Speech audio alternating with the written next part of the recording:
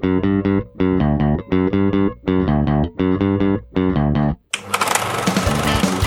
to Filmstrip, movie reviews presented by Continuous Play Podcast. These podcasts are spoiler-filled as we discuss the plots, characters, and themes of the films in review. All content used or discussed in these podcast episodes is the property of the respective owners and used under the Fair Use Act, Section 504, C2, Title 17.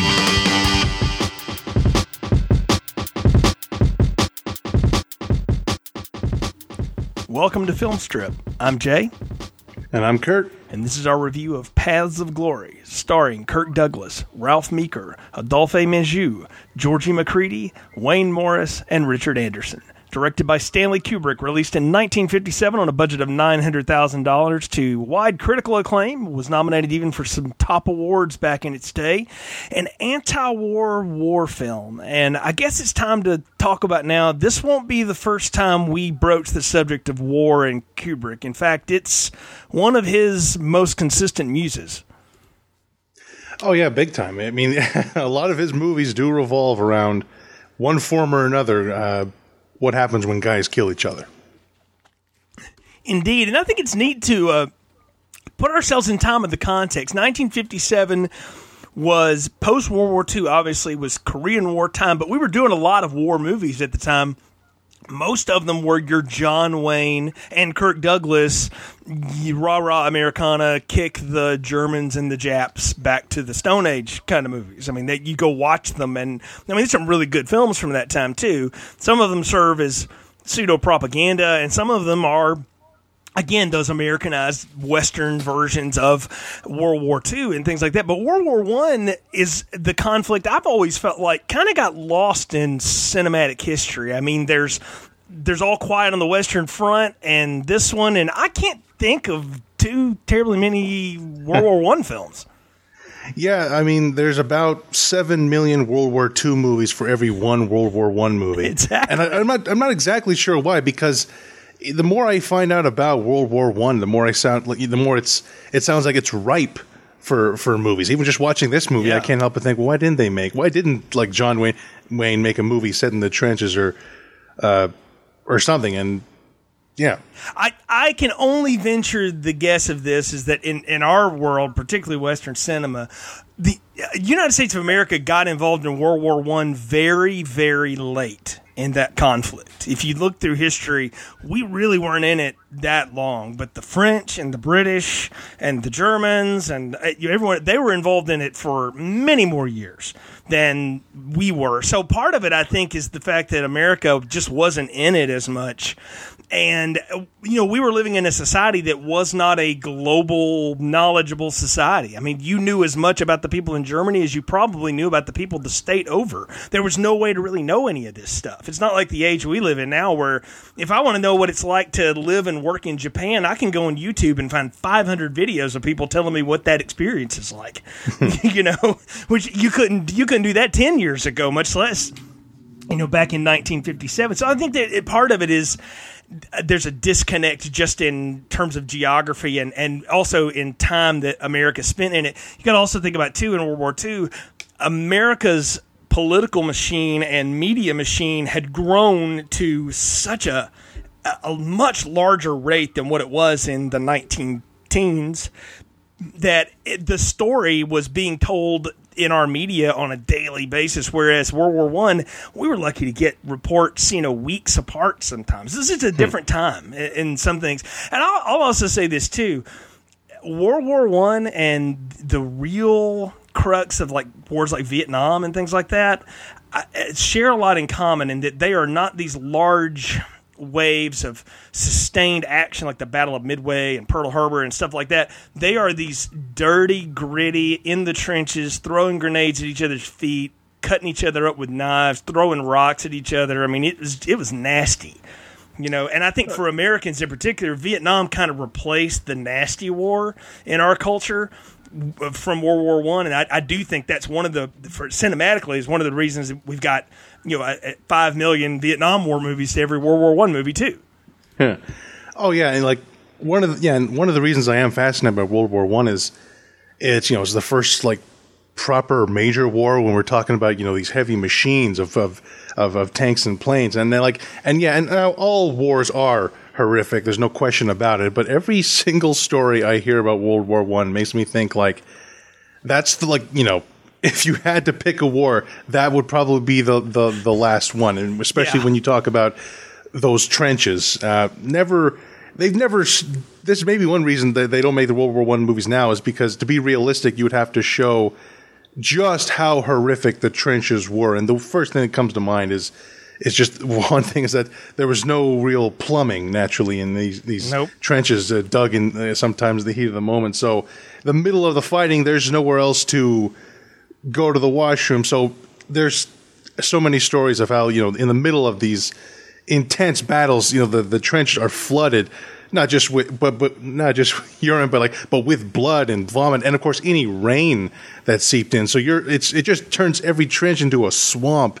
And the fact that you have to go through that kind of hellish conditions and try and fight and kill people, that to me is it's a true horror show. Even Kubrick at the time, I wonder if he would want to, but there's no way you could put that on screen back then. Even now, people might they'd be more disgusted than horrified. Yeah, it would be very hard to get anybody to even accept it or shoot it. I think people would try it, but and they have tried it, I think, as we've gotten, quote, grittier and more realistic with our depictions of war films and things like that. But no one can really capture the horrible conditions that these men fought in, lived in, and survived in. And, you watch a movie like this and then you do any kind of reading on trench warfare, and it made me curious. I went and watched a couple of docs on trench warfare and stuff after this, and it's just amazing anybody survived it.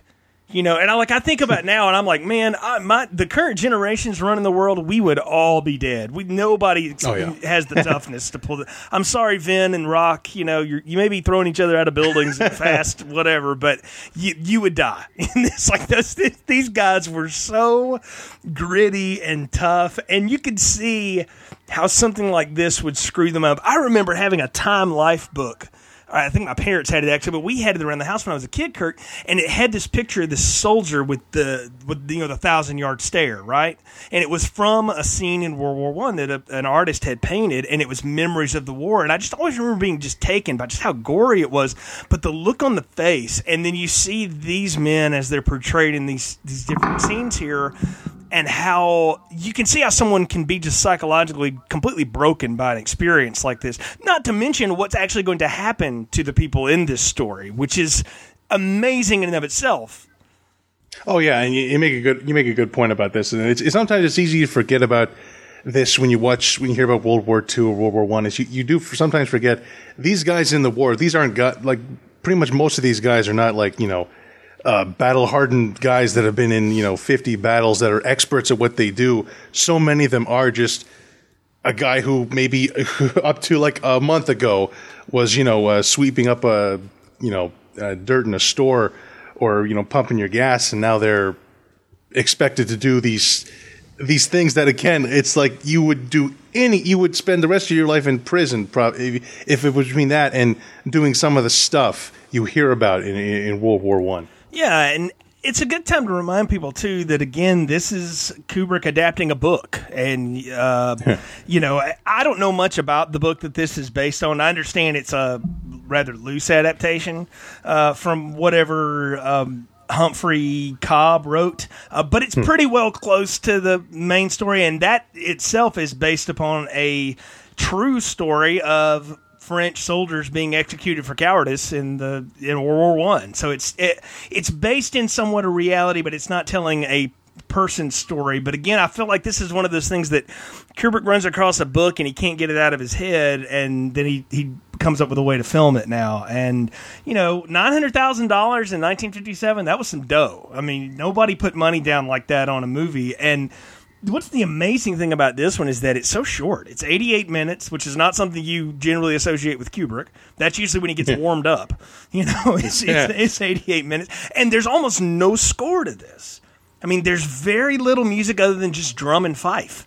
It's mostly sound. And I could see a 1950s audience really being taken in by the soundscape and the long, big, wide tracking shots of the battle as these men move across the battlefield from trench to trench. I mean, you can really see a lot of what will become some of Kubrick's real trademarks, I guess we'd say, or fingerprints on films in this film with the way some of it's shot and the way it works. Oh yeah, and you talk about audiences at the time being, sucked into it. I might, I love this movie, but I can totally see the exact opposite for the time, because especially when you're talking about like the horror of World War I and that use of the insane sound for the time. The fact that this is an anti-war film, it's like, This is absolutely not John Wayne about, a movie about gung-ho and fighting for your country and defeating the bad guys. This is about guys that are just, they're in their heads, they're really hoping this war comes to an end without their involvement at all, like, because they're having to bear witness to so much horrifying stuff. And I was thinking, like, there's no way in 1957 people were ever going to make a movie like Platoon. No. And not just because the Vietnam War hadn't come out, but about a movie that says, that the military is not necessarily a good thing, and sometimes they do some really horrible stuff, and sometimes, to their own guys. And this is a story, like, it's so kind of disturbing psychologically to think about people had to go through at least one guy for real had to go through. And like, if it wasn't based on a book, it'd be almost tough to believe. It's like, what do you mean you try someone for cowardice? How do you measure that? And then you find out it's based on a true story. It's like, Jesus. Well, that's the thing. There's only two militaries at the time who did not execute people for cowardice: the United States of America and Australia. Now, America actually sentenced guys to it, but they never carried out the sentences, in the past. And so this was something that European armies did. And I think that's the thing Kubrick is trying to bring to the audience. And it's probably why, again, it's critically acclaimed, but people may have bought this and been like, wow, okay, I don't really know how to feel about it, because, again, it's foreign to us. And I want to tell you, the master stroke in the selling of this, though, comes down to Kirk Douglas, American treasure as a cinematic. And as of this recording of this podcast, 100 years old and still kicking. Can't believe it. The man is made out of steel. He's got to be. But just such a neat actor. But, we think of him as these tough guy roles a lot of times because he really played a lot of them, and he'll play some more of them for Kubrick later on. But he's not playing the tough guy here. I mean, he is. He's brave and all that stuff, but he's a leader. He's an intellectual. And I think what Kubrick wants to do here is have a war film where we can talk about the ethics and politics of war, and that logically, yes, this makes sense. You can't have men that will not advance and fight. But on the other hand, does it really do any good to execute them and try to motivate the other men? Does that really work? And also, isn't there always somebody else's motivation at play here? And I mean, that's really the play that is centered around this. I mean, the war is almost the B story to this film. Yeah. Oh yeah. And talking about Kirk Douglas, he was known for these kind of gritty, tough guy roles, and he is a tough guy in this. But his thing is like he's such an intelligent guy, and a guy with like his whole thing in this movie is just common sense. He's one of the only guys. He's the only officer in the movie who is like really good at his job, has a good sense of what he's doing, and knows how to do what the right thing is. And the fact that no one above him cares about the right thing is that's part of the whole. That's really one of the anti-war messages, is that sometimes the bosses are just absolute idiots doing things for the dumbest reasons. and you also get a scary sense that, like, there's a scene where Kirk Douglas says, "This what we've done today is going to haunt you guys for the rest of your lives," and you even get the sense it's probably not. These guys are just that disconnected and aristocratic that they're thinking about the wine they're going to have that night with dinner. And they're like, it's not sinking into them, but it is really sinking into to Kirk Douglas's character. Oh, big time. And I mean, I think too that's part of the fun in watching this. If you're going to gain anything out of it, is this is really a courtroom drama too. And I'm a sucker for those. I don't know about you. I've talked about it in another podcast. I love like all the John Grisham stuff. Like I've watched him and read most of his books, and I love any kind of good legal thriller. Like I like some of Aaron Sorkin's stuff because it does some of those sort of political thrillers. And then there was this thing in the 80s and 90s where we just got obsessed with like lawyers and law case stuff and all this kind of stuff. And so I'm always a sucker for that kind of stuff. And I love how this one works here too, because there's lots of different military tribunals that can be portrayed, but I've never seen one like this. And what's amazing is how like dead on it is. Like that people use this as it's actually a pretty good template for how a military court-martial would have gone in 1914, in the French army. And again, it's something that would have been really far into the American audience here, but I could see the lavishness of all of it. And the performance is really being the thing that draws people in. I guess before we go any further, though, Kurt, we need to give people the plot summary because, again, this is not one that I know a lot of people may have seen unless you've just gone out of your way to get it. I didn't know it was a Kubrick thing. I knew I'd seen part of it before somewhere along the way, but not really until watching it for our review here had I ever really sat down and chewed through it. So why don't you tell people what the plot of Paths of Glory is? Glory-seeking General Moreau, played by George Macready, directs Colonel Dax, played by Kirk Douglas, to lead a charge against an enemy position in the trench warfare of World War I.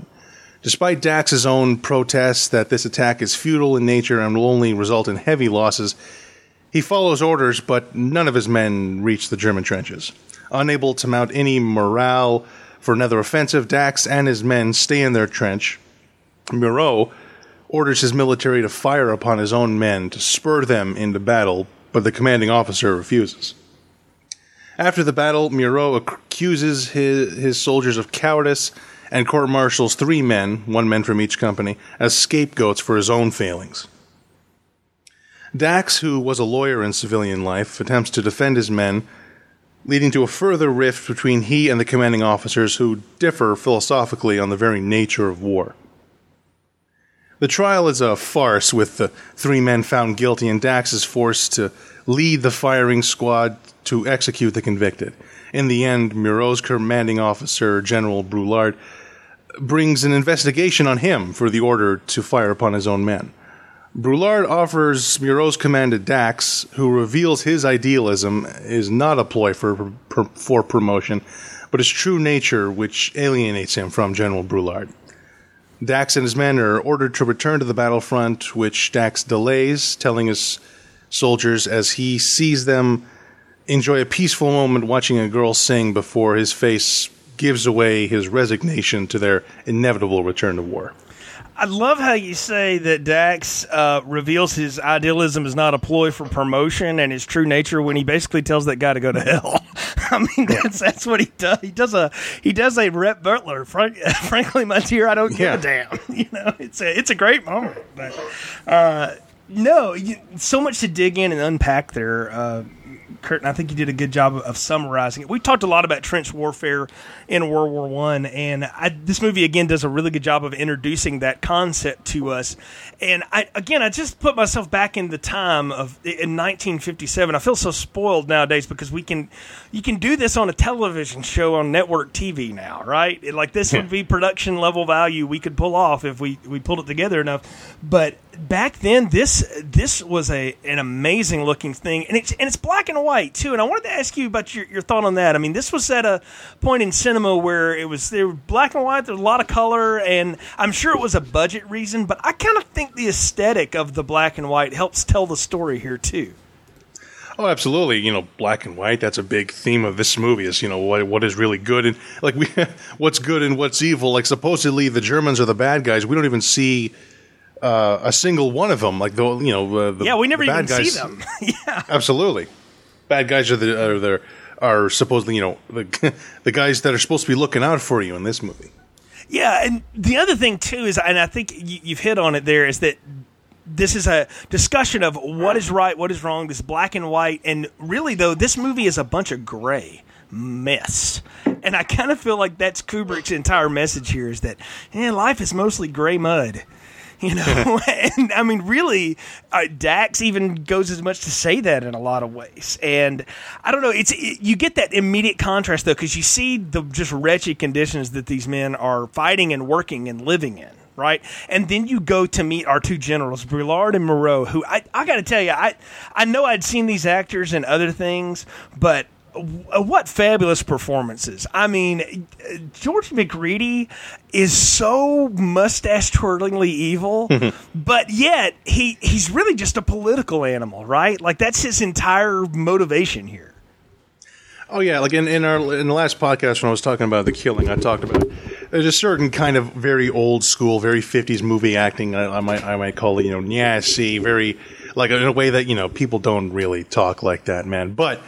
And these two generals are kind of like that, but this is a case where that really helps the film because it makes these guys, they are so aristocratic that it really amplifies how detached they are from whether it's the real world or just the lives of their men who are these blue-collar guys. And these guys are, they're drinking their brandy in this, like, Marie Antoinette's, cabin in the woods. Yeah, let them eat cake. Yeah, I mean, really, these two guys are so disconnected from the front lines, and this is what I think gives this movie any kind of modern staying power. Because if you can't relate to the war side of it, there's a lot of us who can't, so that's fine. But most people work in an office setting or work in an organization where you feel like the higher ups don't really get what you have to do every day to pull off this stuff. They just want you to go do it. And I'm sitting there, relating this to my work day. And I was having a conversation with Nick, our podcast partner, about this and telling him about this. And I don't think he's seen this movie, but just me describing it, he said, that sounds exactly like my workplace, just without all the guns and the killing, But I mean, really, you think about it, I think that's the story Kubrick wants to tell is not so much the war story, it's the politics story. I think he's interested in the politics of it, and not what makes the French want to attack the Germans, but that this French general, who clearly didn't get that role for no reason, but somewhere along the way sold out, right? And now is just all about the positioning. Yeah, it's an interesting, watching the movie a second time, it's interesting, like the first minute or two with Moreau, when he's faced with this, he's being told to attack the anthill. His first reaction is, he sounds like one of the good guys. Like, well, we can't do it. We don't have the manpower. But he says, but then his boss says, well, there's a promotion in for you. And then he totally changes his tune. You realize, this guy's got his head up his ass. He's totally just about climbing the ladder. And he reminds me a lot of, he's a little bit more evil in this, but a great film, one of the best films about war, Terrence Malick's, Thin Red Line. Two particular characters. Nick Nolte's character plays this colonel who wants to make his mark in the war, no matter what the cost. He keeps water away from his men just to keep them moving forward, just to try to take the Guadalcanal. And there's another character in that movie who is also a lawyer, who's deeply concerned about his men. And I thought about those two movies. I don't know if Malick was influenced at all. Or if there's any connection at all, but I think of those two movies a lot. Like Thin Red Line is the World War II version of Paths of Glory, kinda. I'm glad you mentioned that one because I remember that movie distinctly, again, from childhood, having seen it. And I haven't seen it in a number of years, but I was thinking about it often while watching this one. I'll tell you what this reminds me of is a movie called The Big Red One, which I saw growing up. Again, I think it's a movie from the late 70s, early 80s, and it's another one of those harrowing war films. And it reminded me a lot of this one as well. So I do think the fingerprints of this are found throughout because I think the theme is something that is repeatable. Again, it's men in power who will use pawns to get where they want to go, and they have no connection to these men. They don't care. And that's the immediate contrast when we meet Dax and his men is he's a colonel, but in those days in particular, that meant you were leading the charge. And by leading the charge, people, he put a helmet on, he drew a .38 revolver, and he blew a whistle like a referee or a coach and led them on the charge. That's what this man did. And he was really like a coach on the field. It was neat to watch. But you see the respect that he commands, and he doesn't have to ask for it. Like these other men come into the room and everybody has to shape up and ship out and all that kind of stuff. Dax just walks down the corridor and he's not doing anything to draw any attention. He's just checking on his men, and they all, give him the look. They snap to him, I mean, he's obviously someone that has earned their respect, and he knows them by name too. That's the other thing that was really impressive, and I think that's part of his job would be to know those things. Oh yeah, and I love the scene where right before we meet Dax, where Moreau, where we finally enter the trenches. So all of a sudden the movie shifts into these tracking shots that really, really put us in those trenches. And I love the bit where we see Moreau. He's being the very pompous general character. Going up to soldiers asking, "Hey, we're ready to kill more Germans?" Like with no concept really to what that means. And he comes across this one soldier who's smiling kind of way too much. And he asks him, "So, looking forward to getting back to your wife?" And the guy totally breaks down with the smile on his face. It's really creepy. And this guy's clearly going through, post-traumatic stress before there was a term for it. And, that's when the movie shifts in tone from this, aristocratic tone of the generals to we're now dealing with, the nitty-gritty darkness of war here. Well, no, and let's give props to the cinematographer here, George Krauss, who is a German cinematographer, and this is kind of the most famous thing he did, at least Western-wise. But think about how hard those tracking shots would be to set up and get in 1957. You're talking about laying miles of track to make that work. And then, they're trying to make it wind through the earth. Because Kubrick will not just do a set. He makes them dig up half the earth to shoot something. Now, they may have just run back and forth in the same, 30 feet or whatever, but all that detail is in there. You can see the knotted roots. I don't know if you've ever dug deep in the ground or not, Kurt. I happened to do a little bit of a gardening project recently where I just started digging through stuff, and you just kind of get below about 4 inches, and it's like amazing some of the stuff you run into. I'm like, I dug a rock up that had probably been underground for I don't know how long, and I'm like, well, that one's in the air now. Probably never expected to be there again. And I thought, what would that have been like in a trench warfare when you're digging 10, 12, 15 feet deep into the earth? And by the way, we should mention that was all done mostly by hand back in those days.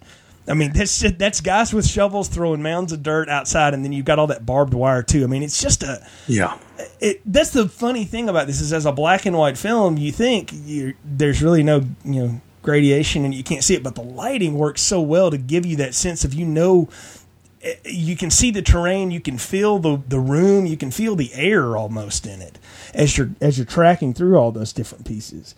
And what you get is they lay out the plan to take the anthill, which I think is so aptly named because it doesn't look like much of anything, and it really isn't anything. I was reminded of another Vietnam War film called Hamburger Hill. I don't know if you've ever seen that one or not, but got it so named because that's what it looked like on the side of it by the time they took it. And when they took it, the soldiers that took it, recalled standing up, looking around, going, "And for what?" Like it gave them no advantage whatsoever. And there's no advantage even to taking this position. Dax even says so. It's like, what is this even going to do for us? Yeah. And it's nothing but the lead general gives the other general the order, and there's a promotion in it for you if you can do it. Okay, then we're going to go do it. It's like, again, you go to work and you get some random, project you have to complete in a ridiculous amount of time for no reason that seems to make any sense, right? But you just do it because that's what you do. At least that's how I was relating to it. And I kind of felt like that's how Dax was relating it to them too. Like they give him the plan and he's like, this is a bad idea. But then he goes along with it too. I want to ask you what you thought about that, is that he protests, but only to a point. Oh, yeah. I think Moreau, he breaks it down way too plainly about how we got 8,000 guys and about half of them are going to get killed, but we'll get the job done. We're going to 4,000 guys are going to get killed in 20 minutes, but it'll be worth it in the end. And Dax, he flat out says how moronic it all is. And Moreau's talking about how all of France is counting on him, and he has, and Dax has this great line. He's like, I'm not a bull. I don't need a red flag waved in front of me. And he talks about Samuel Johnson, who said, patriotism was the last refuge of a scoundrel, he says. And right here, then again, the movie shifts into anti-war mode. Dax isn't all about, we'll kick the Germans' asses, live to fight another day. He's like, I'm really only doing this because I'm ordered to, and I like to think my guys can do it, but probably not. And Moreau, he threatens to relieve him, and Dax says, "Look, you can't do that. You can't put someone else in charge." And Dax, Dax would feel better. He's almost like he's like a dad or something. He feels better being around his boys than leaving in the hands of somebody else. No matter, even though it's nothing but bad here. He knows it's going to break bad. But I'd rather be my responsibility than someone else's. Well, I think it's two things. Is like I said, he's kind of like the coach, right? And he knows those men trust him, and he's not sure that anybody else can possibly motivate him to do any of this. He's not even sure he can do it, but at least he wants to be there when it happens. And I think, too, the one thing about Dax, at least I took off the times I watched it, was that I think he had made or had come to a peace with his own mortality long before these orders came down to, if I get killed doing this, okay. He would sort of resign to that fact. And again, I mean, they lay out the odds there. We're going to lose half the men. And he's like, that's not good. But he also realizes that's actually also quite accurate. I mean, and you think about these kind of decisions that are made, and just think about the type of psyche it takes to be that kind of person. General Moreau, it turns out to be, I don't even know if I want to call him evil. He's just greedy among anything else. But like any greedy man in power who wants more power, he doesn't really see the cost as anything personable. These are just, they're like ants. Well, we kill a few thousand of them, whatever, we'll get a few thousand more, but we'll make the objective. So what's the difference? And to think about what it takes to get to the point where you can just write off 3,000 people, it's no big deal to you. I just sat there thinking about that, and I thought the psyche that would take. It's fun to think about, and I think that's not in there arbitrarily. Again, this is a lean movie at 88 minutes, and it's a lot of dialogue, and every word in it seems to have a purpose.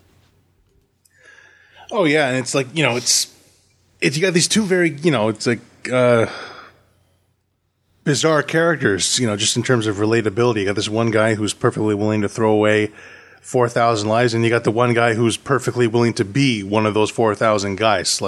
And like Dax again, he's not going to be in the trenches with binoculars leading the charge. Commanding the charge. He's leading the charge with that whistle and the revolver. He knows that anything is that's going to happen to his guys is going to happen to him. So Dax sends his lieutenant Roger, played by Wayne Morris, on a 2-man scouting mission with one of his other soldiers, who's Corporal Paris, and they're supposed to go up with the scout and just kind of get a sense of the lay of the land, right? This is like tension building right here. I've really found myself sort of sitting on the edge of my seat going, are these guys going to make it back? What are they trying? What's the purpose of this? They don't seem to really even be gathering any good intel. And this lieutenant is the biggest waste of a lieutenant since Gorman got off the drop ship. I mean, really, I'm like, man, I see where they get that from.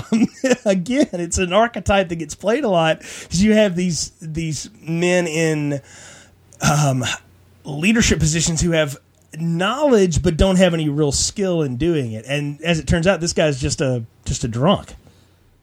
Yeah, this whole side of the movie here. It's like a subplot. You could quite possibly remove it from the movie, and the story might still flow. But it's an excellent story in and of itself that could be its own movie. This idiot officer who leads the recon mission while he's drunk, and in a movie about, what does it mean to be, cowardly or brave in war, we get the grandest act of cowardice in a war movie I can recall, which is he sends one of his guys out towards the Germans. He gets a little jumpy and throws a grenade and runs. Only turns out that he killed his own guy. Yeah, friendly fire. I mean, they talk about that a lot on a lot of these, a lot of those trench warfare documentaries I watched, and just a lot of any kind of war documentary. Firefights are nasty things. And you get a lot of bullets flying around, and there's a lot of people that got killed by friendly fire that we don't know about even, and nobody will ever tell you, because that's just some of the bad stuff that goes down in war. I mean, it's awful, but it's true. And this guy has, I mean, one, he's drunk, so he shouldn't have been out there to begin with. But he's also he's an actual coward. Like that's the, I guess the irony of this is that he's a coward, and in the end, he has to lead part of the firing squad. He's not one of the men set up on it, and he freaks out and throws that grenade and kills the scout, and the other guy finds it. And that's one of the reasons we find out why he gets set up from his company too. So because it's part of a blackmail. It's like you say, it's this sort of Law and Order subplot to this whole thing. It's like you wouldn't even need it in the movie, but the fact that it's there makes it even better. Oh yeah, and this great performance by this guy Ralph Meeker, who plays what's his name, Corporal Paris. Paris, and I haven't seen him in anything else, but he is really good. Just a quick note about the acting overall in this movie. I talked about generals are very aristocratic, and our guys, the soldiers, they're excellent. It's a terrific bit of acting that Kubrick gets out of this. It's a good point to point out. I think Kubrick was 27 when he made one of the defining war films of all time, which is just amazing. But yeah, this subplot where this surviving guy goes back, fully prepared to rat the officer out, and the officer tries to play it cool. It's like, well, I got as much dirt on you because you're talking back, but deep down that guy knows it's all over if the right people found out. Like he's going to get hanged, he's going to get shot, whatever. And it's also a nice thing that these two guys know each other from before the war, and just by sheer dumb luck or however it turned out, maybe one guy went to college and one didn't. This guy wound up an officer, and this guy's one of the grunts. Exactly. It's like you feel about it. They knew each other. Maybe they worked in the same company or something like that. But Roger had education or money or something like that. But Ralph Meeker, the soldier Paris there, I'm sad to say that one other thing I know him from is Kolchak the Night Stalker. It's one of the cops, which, by the way, is awesome. And if you haven't revisited that lately, you owe it to yourself to do so. So I'm a bit of a vampire whore anyway, so I'll always say that. But anyway, but no, I love that he falsifies the report. They have this whole conspiracy, and I'm like, this is a movie in and of itself right here. I'm like, this is so, I'm into this so much, and I have no relatable connection to any of it. That's the weird thing about watching this for me is that I don't have any relation to this. I shouldn't be able to connect to this as well as I am. But the performances and the way it's delivered and put in front of me, and I want to say this again about the camera work in this, the way it moves when they are moving in battle scenes, it's kind of like back and to the left over their shoulders a lot of times. So you get it's far enough away that you can kind of pick out who the people are, but you also can't. So it gives you that sense of how you could get lost in something like that. But when they want you to really know something, the camera is still. And it's sitting, and you get a wide shot, and you get these men, and then when it's really important, you get the close-up, and then you get the other close-up, and the two-shot, and all. I mean, it's really kind of neat, and I'm not a big camera buff or anything like that, but I love the way this thing is shot and put together. And reports are that Kubrick this is where he really started his 900 takes kind of thing, and I think it was McCready or one of the other actors got so mad at him one day, like it had enough of it and just went off, and all Kubrick did was just sit there and go, okay, well, let's do it again. And then Douglas thought that was awesome. He was like, this guy just railed on him for 10 minutes, and he said, well, okay, let's do it again. And Kubrick, the immense patience, or maybe he just liked messing with people. I don't know. If you ask Shelley Duvall, she'll tell you yes. But anyway, we'll get to that later on. But no, the next morning we're going to do the attack on the anthill, and just as Dax thought, the first wave goes, and they get into no man's land, and it is a huge failure. Like they make no progress whatsoever. They get none of the German trenches. And B Company refuses to even leave because they see the massacre going in front of them, and they're like, I ain't having none of that. And this is where you get what I think is some of the most intriguing bit back and forth in the film. Moreau is sitting back watching this and is so enraged that he starts calling up the artillery commanders going, I'm going to need you to fire on these guys to get them to move. And he's really just wanting to try to motivate them, which I thought, there's no way. So I looked it up. And yes, this was a real thing that people did throughout history, not necessarily in the American Army, but definitely in this time of World War I. They would fire on their own guys to get them to move. sometimes, just to let them know, like, you're either going to go out there and fight or we're going to kill you ourselves. And I love that the battery commander is like, nope, I'm going to need like a note from your third grade teacher and your social security note. Like, he's like, nah, not. He's going through every like bureaucratic thing. And that's what's funny to me about it. I guess why I like it so much, Kurt, is that this guy is such a bureaucrat, and he ultimately, his plot is foiled by bureaucracy. Yeah. Oh, yeah, I love that commander who, you think he's just the guy in charge of firing the artillery, and it turns out that he's probably got a law degree in his back pocket saying, I'm not, but he's also like Dax, he's got common sense. He's like, I'm not going to do that. But if I did, I'm going to need it in writing that I can't be put up against a wall when this is all over and when it does break bad, you idiot. Yeah. You know what I like is that we don't know anything about that guy. And for all I know, he runs a butcher shop. Yeah. But he's like, nope, we're going to do it the right way. So there's a right way to slice that corned beef or whatever. I mean, I like that he's like, nope, I'm going to do it. We're not going to do, if you want to do something reckless, I'm going to make sure my butt's covered too. Because and that's what's funny here is you realize that all of these men that are in control, from Dax to that artillery commander, Moreau, all of them, know one thing, that no matter what, at some point the buck is going to stop with them, and they have to figure out how they can either handle that, mitigate it, or who they're going to shove it off to. The lieutenant does that too, down to the corporal that we just talked about. And this guy's like, well, when they bring me up on why did you fire on our own men, I'm going to go because the general told me to. Here it is in writing. It's like, there's my get out of jail free card. But again, I love the fact that he is stopped by bureaucracy. And he's just so enraged by it. Again, I think McCready really sells the performance here because he's a little over the top, but it's perfect for the moment.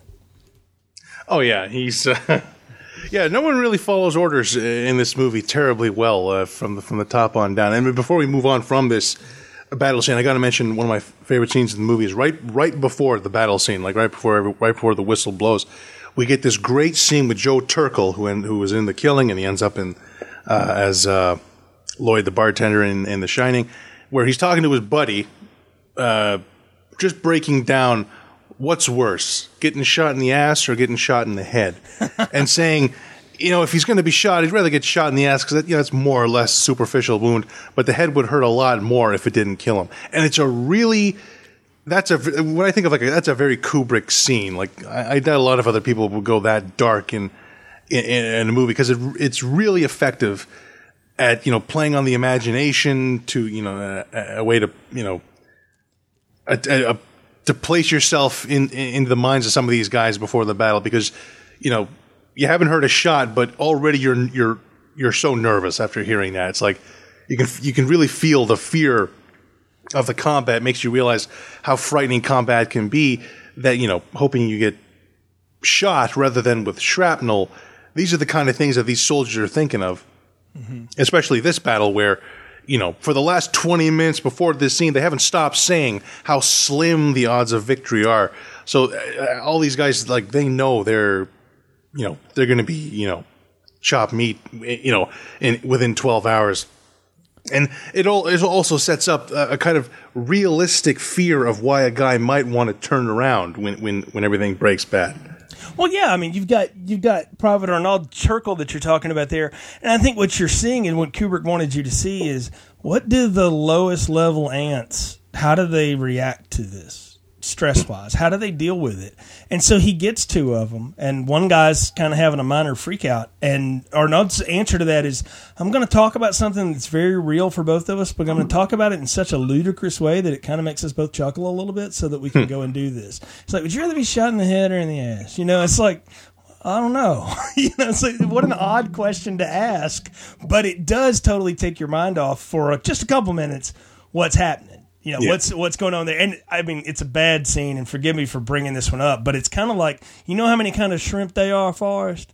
I mean, it is a little bit of that. It's that same kind of thing, right? It's what you do. You just talk about mundane stuff before these guys go. And It's not the first time I've heard stories like that, too. So I think it's great. And the thing about the attack, too, I want to mention, Dax really does try to get Company B to move. Like, he's down there like, come on, let's go give it the old Newt Rockney, one Gipper. And he's, like, blowing that whistle and come on. And he tries to go up the ladder and a dead soldier knocks him down. Yeah. And it's like, that's even when he's like, this is friggin' hopeless. Yeah. And I mean, he knows. He's like, oh, this is bad.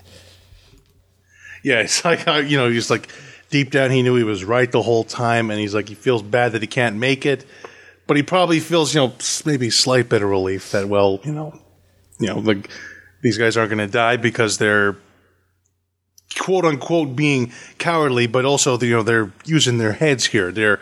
I'm not going to run into the where German and French shells are falling and bullets and explosions and stuff.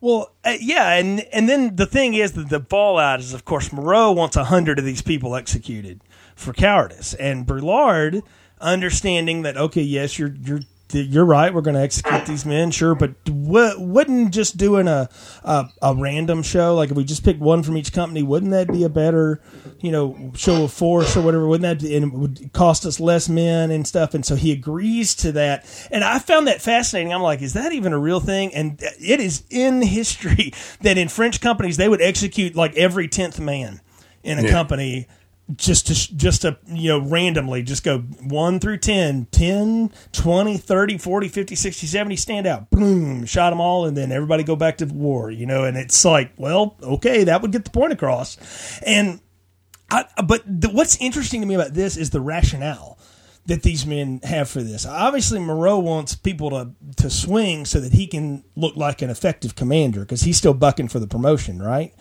But they firmly believe that doing this is going to motivate these men to fight further. And I'm just like, I guess it's my 20th century brain here that just can't wrap my mind around, is that even really effective motivation?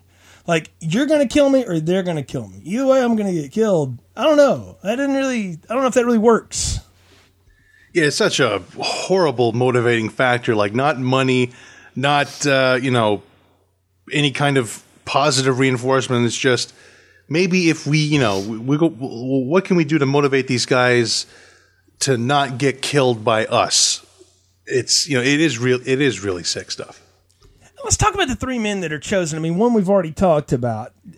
Paris is chosen by his commanding officer, Roger, who's going to make sure he doesn't go down for the scouting mission thing, right? So there's that one.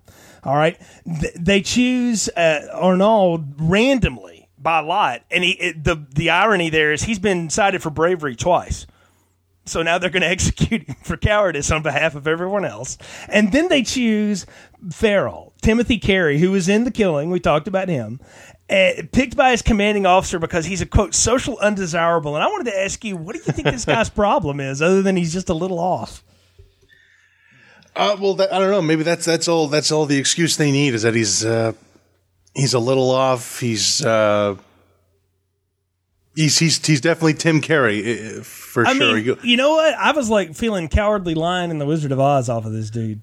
Maybe it's because I've been listening to too much Courtney Dickinson music, but I just had that on my brain, and I was like, man, feels like the Cowardly Lion. A little bit. I mean, yeah, he's a little bit of a Cowardly Lion's one way, maybe Man-Child is another. This guy's not. That's a good one, yeah. He's not. This guy isn't entirely matured yet, even though he looks like he's 45.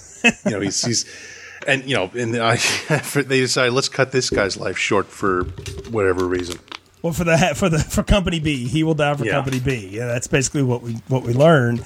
And each of these men are in a different place when it all comes down. I mean, you see Dax, who is a criminal defense lawyer. He's gonna talk to them, and he tries to discuss with them ahead of time what to do. And what's funny to me is Farrell is just like the total like game over, man. Like he's already like we're dead. We're so dead. It doesn't matter. And Dax is trying to be the idealist and fight for them. The other 2 men, like what's interesting to me is Paris is the one that really is getting screwed.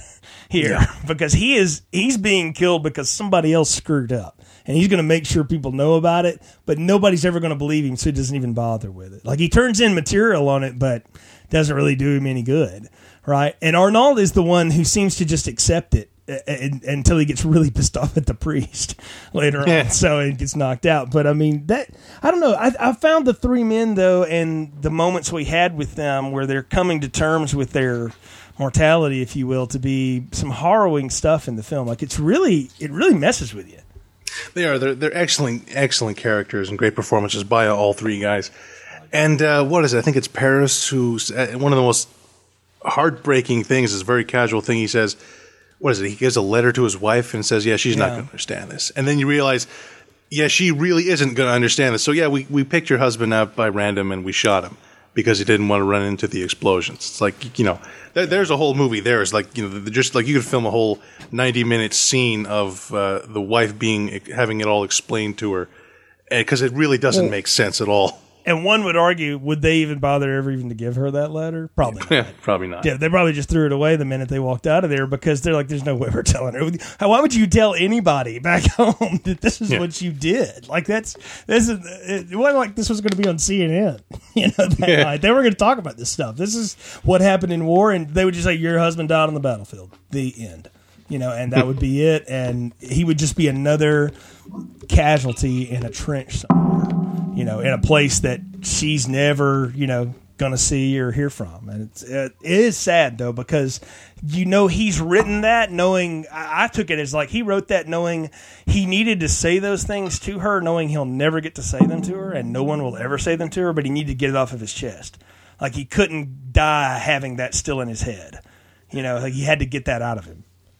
Oh, yeah, and it's also particularly brutal because, unless I'm mistaken with the timeline of the movie, they're, you know, cutting to the chase here, but they are executed like within 48 hours of the actual battle. Oh yeah, like, they pull them off the battlefield quick to get this done. Like this court is such a farce. I mean, they throw this. There's no stenographer. There's no written formal incident. There's no evidence that they're going to allow Dax to put in.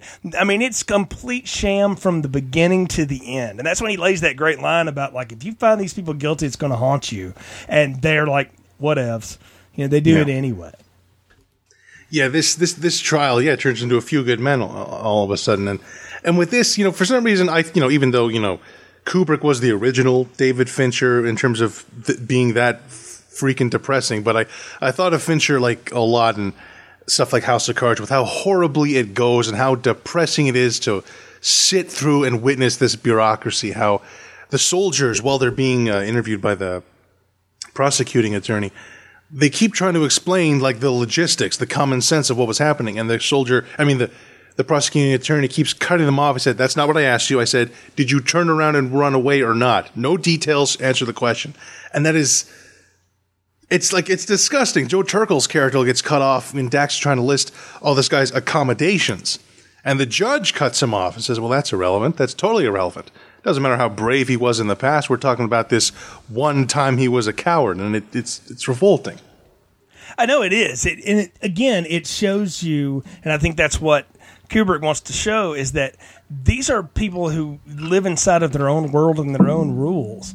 And when you try to apply any of the civility and logic that we would have to it, it doesn't make any sense. And they won't hear it because, again, that's not what I asked you. I wanted to know exactly this point, dot this I cross this T, and that's the end. And again, it's not black and white.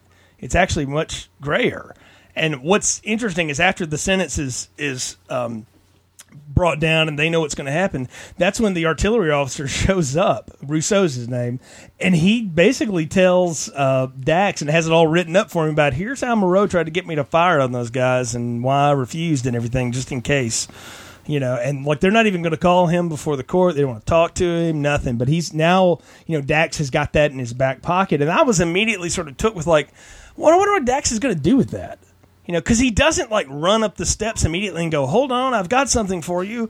Like he sort of puts it in his back pocket to pull out at a different time. It's almost like he knows once the court has ruled, there's nothing else he can do. Yeah, he knows from the start. As surprised as he probably knew how this was all going to go from the start, with how cavalier the generals are about, killing their own guys, and it's like it's almost like something out of Alice in Wonderland. It's so surreal how Dax is just trying to bring common sense into this trial, and how he totally fails. He said, "Hey, listen, nobody got close to the German wire, myself included." He's basically saying, Jesus, give him a break. Nobody could have survived that. And Dax, he sums up so great in that, in the closing remarks, saying, "Gentlemen, there are moments where I'm ashamed to be a part of the human race, and this is one such occasion." He talks about how if you kill these guys, it's going to haunt you for the rest of your life. But it's clear that these judges and lawyers really don't care.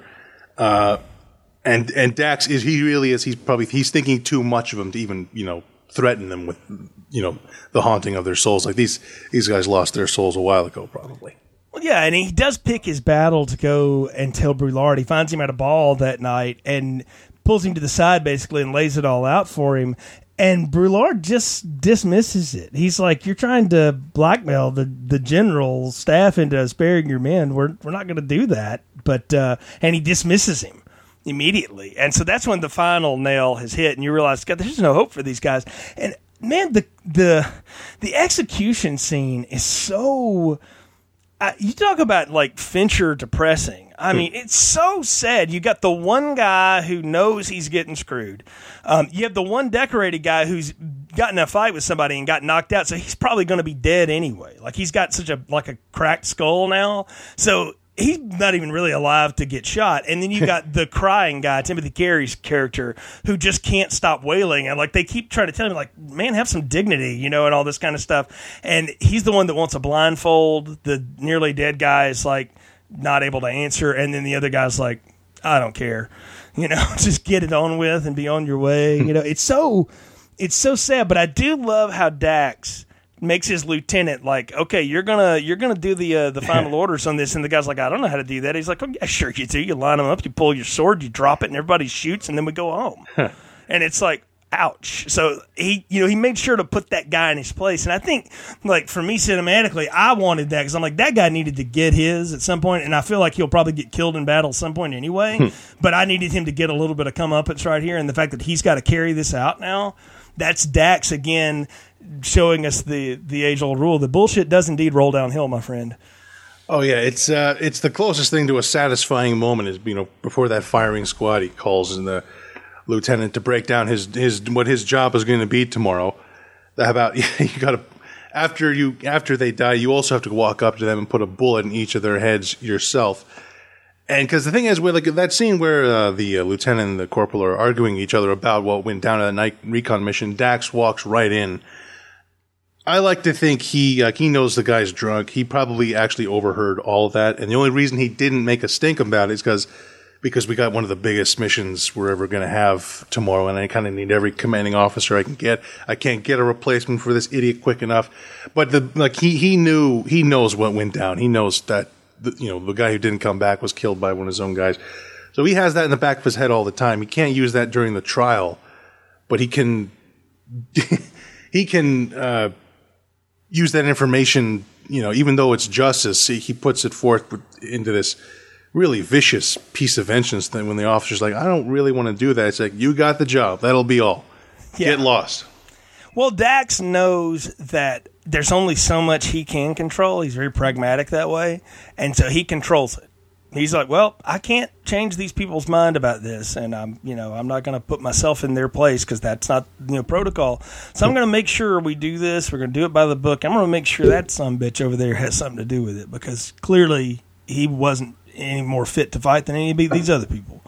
And so I'm going to let him know that there are consequences for your actions, pal. And he puts it out there. And I mean, we get the scapegoat firing squad, and I mean it's as awful as you would think it would be. I mean, it's terrible. And what's amazing to me is you have the execution, then you got Brulard and Moreau like gloating at breakfast about it. It's like, let's go shoot some dudes and have some waffles. I mean, it's very, it's so like dehumanizing and detached. And this is where you get a great Kirk Douglas scene. And he enters, he's been invited by Brulard because Brulard knows that he's like, well, I'm not going to let this, Moreau guy get off either, because obviously he's not fit for a higher command, so we're going to have to deal with that. And Dax just gave me the ammunition for it, so okay, I'll go ahead and ruin him now. And I love how he turns on him. Again, Brulard is, like, I never took him as either evil or good. He's just the system. He's just the ultimate part of the system here. And so when he turns the guns basically on Moreau, I love how he tries to squeeze him out of it one more time. And he's just so offended that this one, how could you dare say this to me? And all this stuff. I'm like, man, they've got you so dead to rights. I mean, they have more on you than they had on any of those other guys. Yeah. So he's as dead as anybody else. But I do love him as he kind of huffs out of the room there. It's a good moment for MacReady. And then, again, it's a good moment of Brulard, too. Oh, yeah, this is my favorite scene of the movie. Like, the men are dead. Dax he's done with it all. He's probably done with the whole French army. He could not care about anything.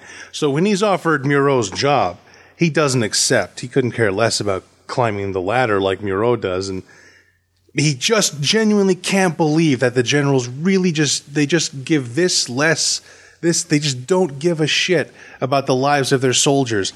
And he lets them have it. Brulard demands an apology to this, to talking back, and says, "Yeah, I'm sorry. I'm sorry I wasn't faster about telling you that you're degenerate." And you're a degenerate, sadistic old man. And it gives him that great Douglas voice too. Oh, big time! Like Kirk Douglas, because Kirk Douglas, for the most part, keeps his voice down in this movie. Like he's famous for being these gritty, very angry characters, and for this entire movie, he's kind of reserved. He's a very intelligent guy. But he's been through so much stuff. Literally, he's had to go through the battle and this trial in a 48-hour span, and so he finally does explode into some Kirk Douglas anger.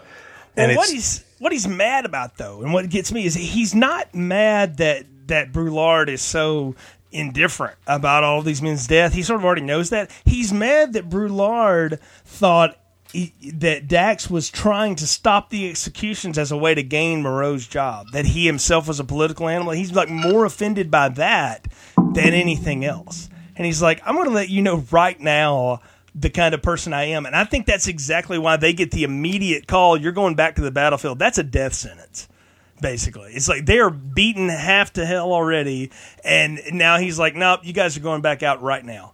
And he's like, well, that means we're all going to our deaths, boys. That's the look on his face when they tell him that. Oh yeah, and then the scene ends with this really nice bit where Brulard, he breaks down the whole thing, because Brulard, he's not a total idiot. He knows he does hand over, he does talk about Moreau. He's going to fry Moreau for what he did. And Brulard, he breaks it all down politically, and he asks Dax, when you break it down, what have I done wrong? And Dax says, well, if you really don't know, then I do pity you. Yeah, it's like I can't do anything with you if you don't realize that. It's sad to think of, but I mean, the funny thing is we're talking about this movie and it's 60 years old, and we still live in a world where some people just can't see what they're doing is wrong. Yeah, and they're in incredible places of power. Sometimes. And sometimes. I mean, that's just how it goes. It's like, wow. But we get this last scene here, and it almost feels like a coda, because for me, the movie ends when, they tell Dax, you got orders to go back to the front. And I know that happens after this next scene, but you see a lot of the soldiers, partying at an inn, and they bring out this captive German girl who later becomes Kubrick's wife, I understand, in real life. But she sings this little folk song or whatever, which I'm sitting there going well, that's pretty. I have no idea what you're saying. Something about cows and the countryside. I remember very little of any German I ever bothered to learn. But what's neat is that Dax has the orders, and he's told, go get your men, return to the front, and he decides, I'm going to give them 5 minutes. They seem to actually be not thinking about what they've been through the last 3 days or the last how many ever years they've been in this thing. And I'm going to let them enjoy this before I tell them basically we've all been sentenced to die now, to go back out on the field. Yeah, this scene, again, like you said, you could have cut to black right on, Dax saying, I pity you. And that sums up the message of the movie. But then, it carries on a bit more to this scene. And I love how these guys in the bar, they're soldiers. They're about to ship out. They're extremely rowdy. They're ready for some entertainment. and they see this girl come out, and if this was a movie today, they'd be screaming, take it off or whatever. Like they're that kind of spirit. And then she starts singing that song, and little by little, they all quiet down, and they go from being quiet down and listening to everyone in the room. We get all these great close-ups of these guys, all older guys too. Everyone in the room is in tears as they're humming along to the song. You can see, they're not thinking about the war, but they are all being reminded of their families and friends back home, and how there's really a good chance they're never going to see any of them again. And the number one thought on any of these guys' minds just, man, I want to go home. And it is one of the saddest scenes in movie history. It ranks with stuff like Requiem for a Dream, where you look at the whole room and you realize it's like, it's not going to go well for any of these guys. Half of them are going to die, and the other half are going to be stuck with the images of watching the other half die.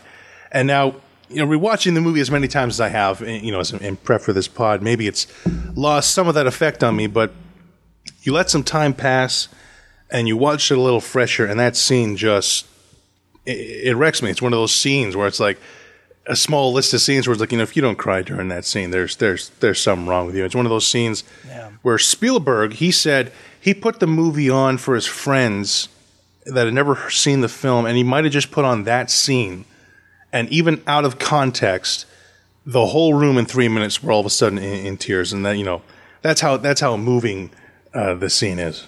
It's a beautiful ending to what has been a really dour and ugly thing. Yeah. For the most part. And I think that's why Kubrick stuck it on there, is that he didn't want to leave people, unlike Fincher, who would have left us in the gutter, bleeding and crying. He wanted to leave us with a little bit of hope, like love is still there. Kubrick's a love guy, as we'll get into later on. But no, it's a good ending of the film. I'm with you. They could have just cut to black on the Kirk Douglas explosion, but it's almost better that they don't. That there's just that extra little beat, that little epilogue that tells and this is what became of these men, and it's a fascinating tale. Again, I mean, I'll watch this thinking, I'm certain this has been it could be adapted if it hasn't, but this would be a heck of a 3 or 4 person play if you wanted to do some choppy acting and stuff like that. I think it would be pretty interesting. But I think we're at the point of the podcast, Kurt, where it's time to give final thoughts and popcorn ratings for the film. So what are yours for Paths of Glory? Well, Paths of Glory is a film I feel gets overlooked in Kubrick's filmography. Like, I had seen the last 5 Kubrick films. I'd never even heard of Paths of Glory until I heard about it, Empire Magazine, and then I finally checked it out, and I was like, wow, why don't people talk about this? And it's like, the only reason it's so overlooked is because Kubrick that's just the kind of stuff he made. Like, when you make 2001: A Space Odyssey, that does kind of overshadow this black and white 80-minute war movie like Paths of Glory. But Paths of Glory is it's amazing. It's one of those movies, if anyone else made that, it would be their best film. And it ranks really high with me with Kubrick movies. And one reason is that it's the most emotional film of his I've seen. I haven't seen Lolita yet at this time, but Paths of Glory is the only movie of his that he's made that can make me cry. And the rest of his movies are amazing, but they're admittedly cold films. And this is Kubrick going for the heart more than the brain. He does go for the brain, but he's really going for the heart in this movie, especially that the last final act of this movie, and he hits a bullseye. The entire cast is better than most 50s movies where the acting can be questionable at times. But this is a nice way to say it. Yeah, but the acting it absolutely holds up. Where even if you wanted to remake this movie, there's nothing about it that needs to be remade. It's like the acting holds up for in 2017. The action, well, the tension of the war stuff is fantastic. It's a great encapsulation of what World War I combat was like, and it's also an amazing anti-war film showing you everything that's wrong with war, with the beginning, middle, and aftermath of war. Kirk Douglas gives one of my favorite performances any actor has ever given. And shockingly, this movie crams so much amazing story, writing, action in under 90 minutes and doesn't feel rushed for a second. There's not a wasted second of screen time. And it is a shame that Kubrick it'd be, that's just the way his films went. But it would have been interesting what the 80-minute version of, The Shining would have been like, or so forth. But I'm probably going to be saying this a lot over the course of the Kubrick films, but Paths of Glory really is one of the best films ever made, and it's an extra large popcorn for me. I agree with you in the extra large popcorn. I think the theme of this holds up even today. We've talked a lot about it here on the show, and it's one of those that I didn't know it was a Kubrick film, and I bet 4/5 of our audience or more probably didn't know that either. And maybe hasn't even seen it if they do know it. And it's definitely one that I will be revisiting again. And I've told a lot of people about it, having seen it again, and told them you really need to sit down and spend an hour and 20 minutes with this, because it's not very long, and it'll grab you quick. And again, the theme of it is something that still works today in so many different settings. It's such a beautifully shot thing. I mean, again, for $900,000 and a script and storyline that a lot of people weren't really jazzed about doing, it turned out looking great, and the performances are fantastic. I do think it's one of Douglas's best performances, and that's saying something for somebody that's been in as many films as he's been in. And look, it built a relationship with him. It's why the next film is a Kubrick film, because Douglas called Stanley Kubrick in to come and save Spartacus. And please come and fix this and direct this. And it's, we'll talk about that one next.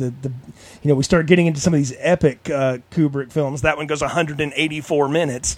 So that's going to be a minute to get through. But, I think you've hit on something there, though, that's a great summation of it, Kurt, is that this is a film where if you want to see Kubrick's heart a little bit, I think it's here. I think it was going to be, again, in what became AI, had he have lived long enough to shoot it and do it, that probably would have been there.